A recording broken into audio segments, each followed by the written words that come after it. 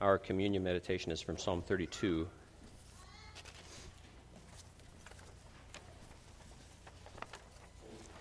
I'll read verses 1 through 5 and then comment on verse 5.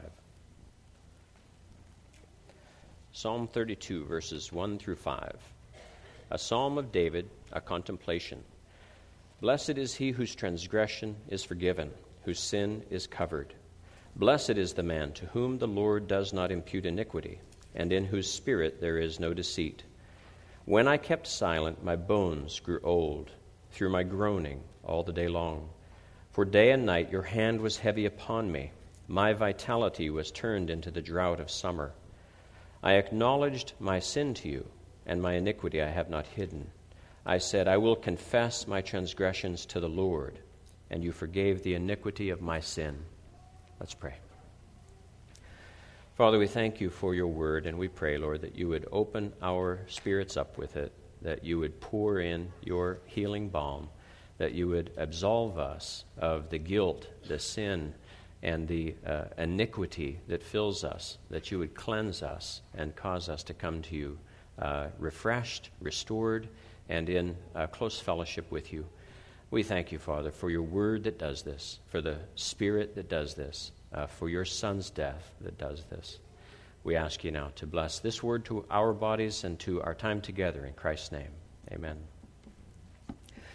So I'll recap quickly. The recaps hopefully are getting faster and faster. And so now we have more and more to cover, verses 1 through 4. And yet, in verses 1 and 2, we talked about it being the greatest blessing that you can possibly ever have on this earth. And we gave a lot of false blessings that some people view as these huge blessings that really aren't. And yet, we can, despite the forgiveness God gives us, despite the forgiveness he offers us, we can still, even as Christians, want to hide our sins from him. And that's at the end of verse 2, and in whose spirit there's no deceit. So the deceit tends to be in us and remain in us. And yet, as we attempt to hide our sin, we waste away. If we are God's, we aren't meant to hide this sin. And frankly, if you are a human, you are not meant to hide this sin, because we're made in God's image, and God is holy. And so if you have sin in you, even if you are so given over to sin, unregenerate, given over to Satan and sin, you're still not designed to do that. And so it's all wrong. And so whomever is out there that is justifying their sin, living in their sin, living apart from God and choosing to do so, they're doing so against their design. It's not what they were designed to be and to do. And then we came to this one last week. For day and night your hand was heavy upon me. Vitality was turned into the drought of summer. And then I acknowledged my sin to you. So now we really come to this opening up, this admission of guilt. I acknowledged my sin to you. Now, in this verse, you're going to see, I believe, the tenses past, present, and future. I acknowledged my sin to you. Remember, this is David. David has now stopped running from God. He's stopped hiding from God. He didn't choose to do this. It was really thrust upon him by Nathan, but yet he did come to himself, just as the prodigal son. He's deep up to his eyeballs in sin, and now finally, he's acknowledged it, and he's stopping the excuses that he's probably been making all along. Essentially stopped. He's just quieted his soul. Psalm 46:10 says, "Be still and know that I am God." In our busy lives, in our desire to be free from the pang of the guilt of sin, we drown it out. Especially, I know unbelievers, I believe they drown out not only loneliness, but they drown out sin. They don't want to turn to the God that can be their friend, be there with them. I've known many people who, as they mature, they never want an idle moment. They can't stand it. And so it is that emptiness in which God can reach out to you, in which you acknowledge that he exists, and you acknowledge that you are here on this earth in his presence, and he has a hold on you. And people who are in their sins don't like that feeling. And yet, we as Christians, of course, are told to wait for that feeling, wait for that recognition of God being with you. When I was young, some of you know, I've shared this once or twice before, but we raised chinchillas, and you go out there and you're feeding them, and typically you don't have to touch them. You know, they're really soft and furry, and they actually don't have big, huge teeth, and they're angry like minks are. And so chinchillas are a lot of fun. A lot of people have them for pets. But sometimes you need to get into their cage. And as soon as you open that door, some of these chinchillas go crazy. They just panic. Their door is not used to being open. So you open their door, and they start running around like they're confused and panicking. And you have to really calm them down. And their tail is their handle. God gave them that for us. So you snag them by that handle, and then you slap them on your chest, and you hold them. Within seconds, they're calm. They just feel that heartbeat, and they just calm down immediately. All that frenetic energy that they were expending is suddenly gone. They're where they're meant to be. God gave them the handle. He gave them your heart to calm them down. And so when you need to pull them out for some reason, they just automatically calm down. And we are like that. We run from God frenetically. And yet, he just wants to grab us and calm us down. So, I acknowledged my sin to you. In that quiet moment, David acknowledged his sin before the Lord. And that's where it was. It's here. You're here now. And my iniquity I have not hidden. See, this is where we're moving from past to present. He has acknowledged his sin. He's entered into God's presence having admitted to this. And now he says, my iniquity I have not hidden. In other words, I'm who I am. You know who I am. You know the sins I'm guilty of. I'm no longer hiding them. And here he's being transparent. He's just saying, this is who I am. Here I am, Lord, in all of my ugliness. I can't hide this from you. And I'm tired of trying. Proverbs 28:13 says, he who covers his sins will not prosper, but whoever confesses and forsakes them will have mercy.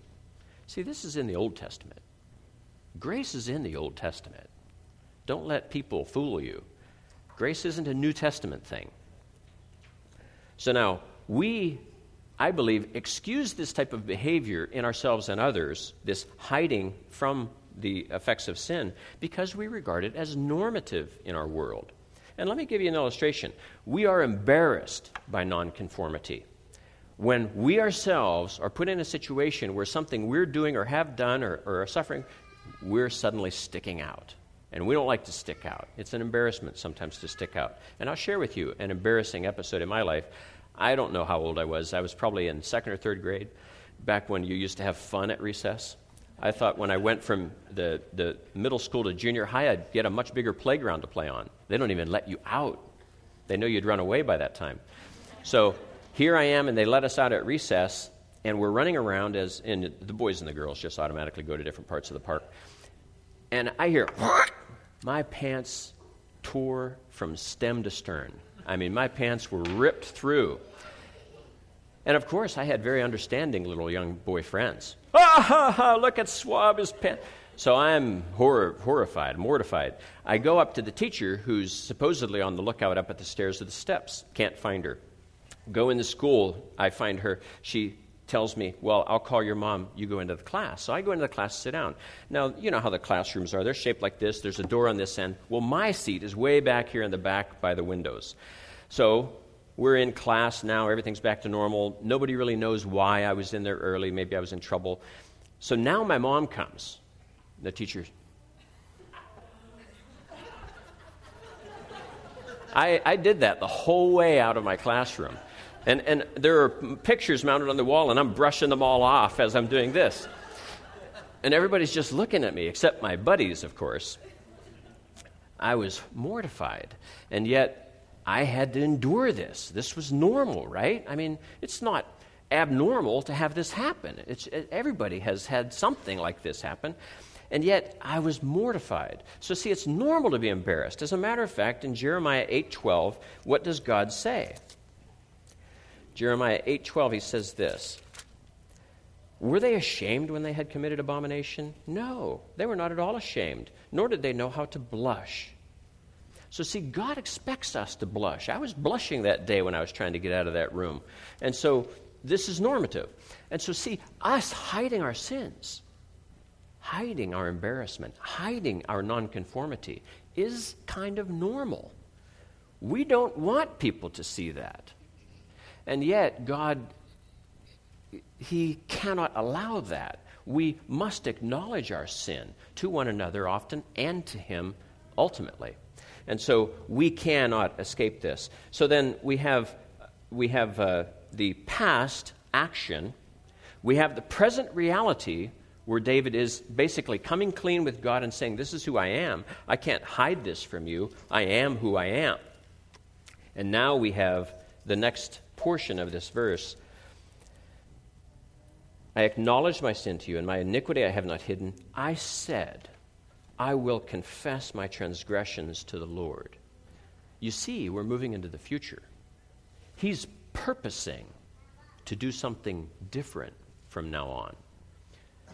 I will confess my transgressions to the Lord.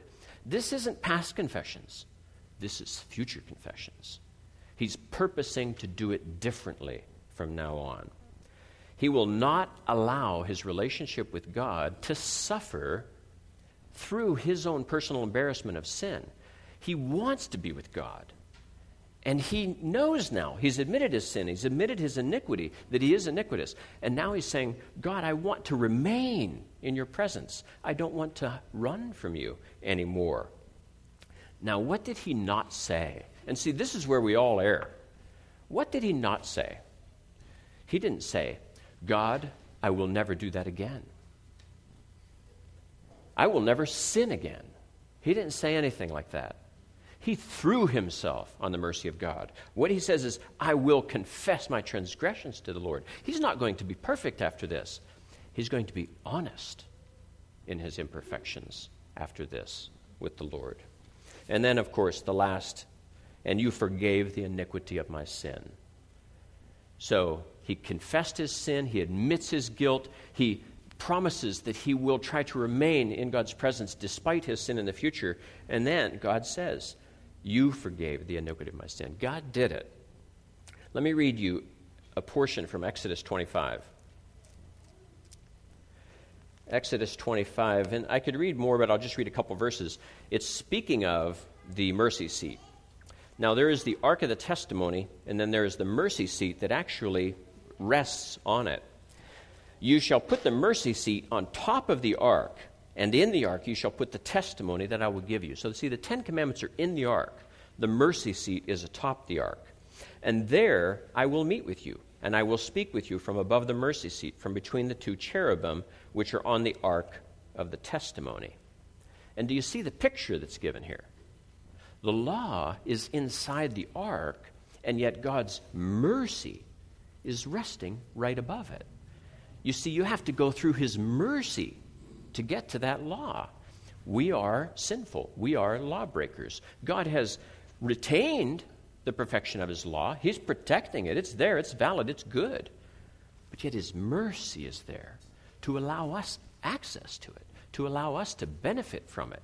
It has to be wrapped in his mercy, else it would be of no good to us, fallen human beings. Let me also share with you from Psalm 103, starting at verse 13. As a father pities his children, so the Lord pities those who fear him, for he knows our frame. He remembers that we are dust. You know, earlier I talked about how grace is in the Old Testament. And I've been kind of in the middle of a study where we're studying the importance of the law. Why is the law important? Why does it have continuing relevance to our time? And there is a sentence, a pithy sentence, that I think really does sum up the Bible. We refer to it as Old and New Testaments. I've heard some people say it really should be older and newer. In some respects, the Old and New tend to cause us to think, old, bad, new, good. That's not right. We know that. We've learned to get through that. But this sentence, I think, really knits them together well, and it's the new is in the old concealed. The old is in the new revealed. So see, these testaments, what we're celebrating here, was all in the Old Testament. It's all now. We're experiencing it in the New Testament. This mercy of God that rested above that ark containing the law, it's never changed. You always were dependent upon God's mercy to remain in fellowship with him. And only the proud, only the ones that refused to acknowledge their sin and refused to admit their transparency of their guilt, only those people alienated themselves from God. And so we must also do like God expected of the Old Testament Jews. Just admit their faults, be restored to him and fellowship with him. And so we do that through Christ. We now have a very full picture of just how God made this possible. But the mercy has been there all along, right from creation. So as we come to the table, let's remember that God loves us. He wants fellowship with us. We must not hide or attempt to hide our sins from him. Father, we thank you. We thank you for the fact that you have loved us from eternity past, that you have placed this in time for our benefit, that we benefit from the death of Christ immensely. And we pray, Father, that you would now apply his blood, his body, to our accounts. And we thank you for it. We know that we will keep sinning until we die. And we pray, Lord, that we would constantly confess our sins to you, that we would not run from you. We thank you now. In Christ's name we pray and give you thanks. Amen.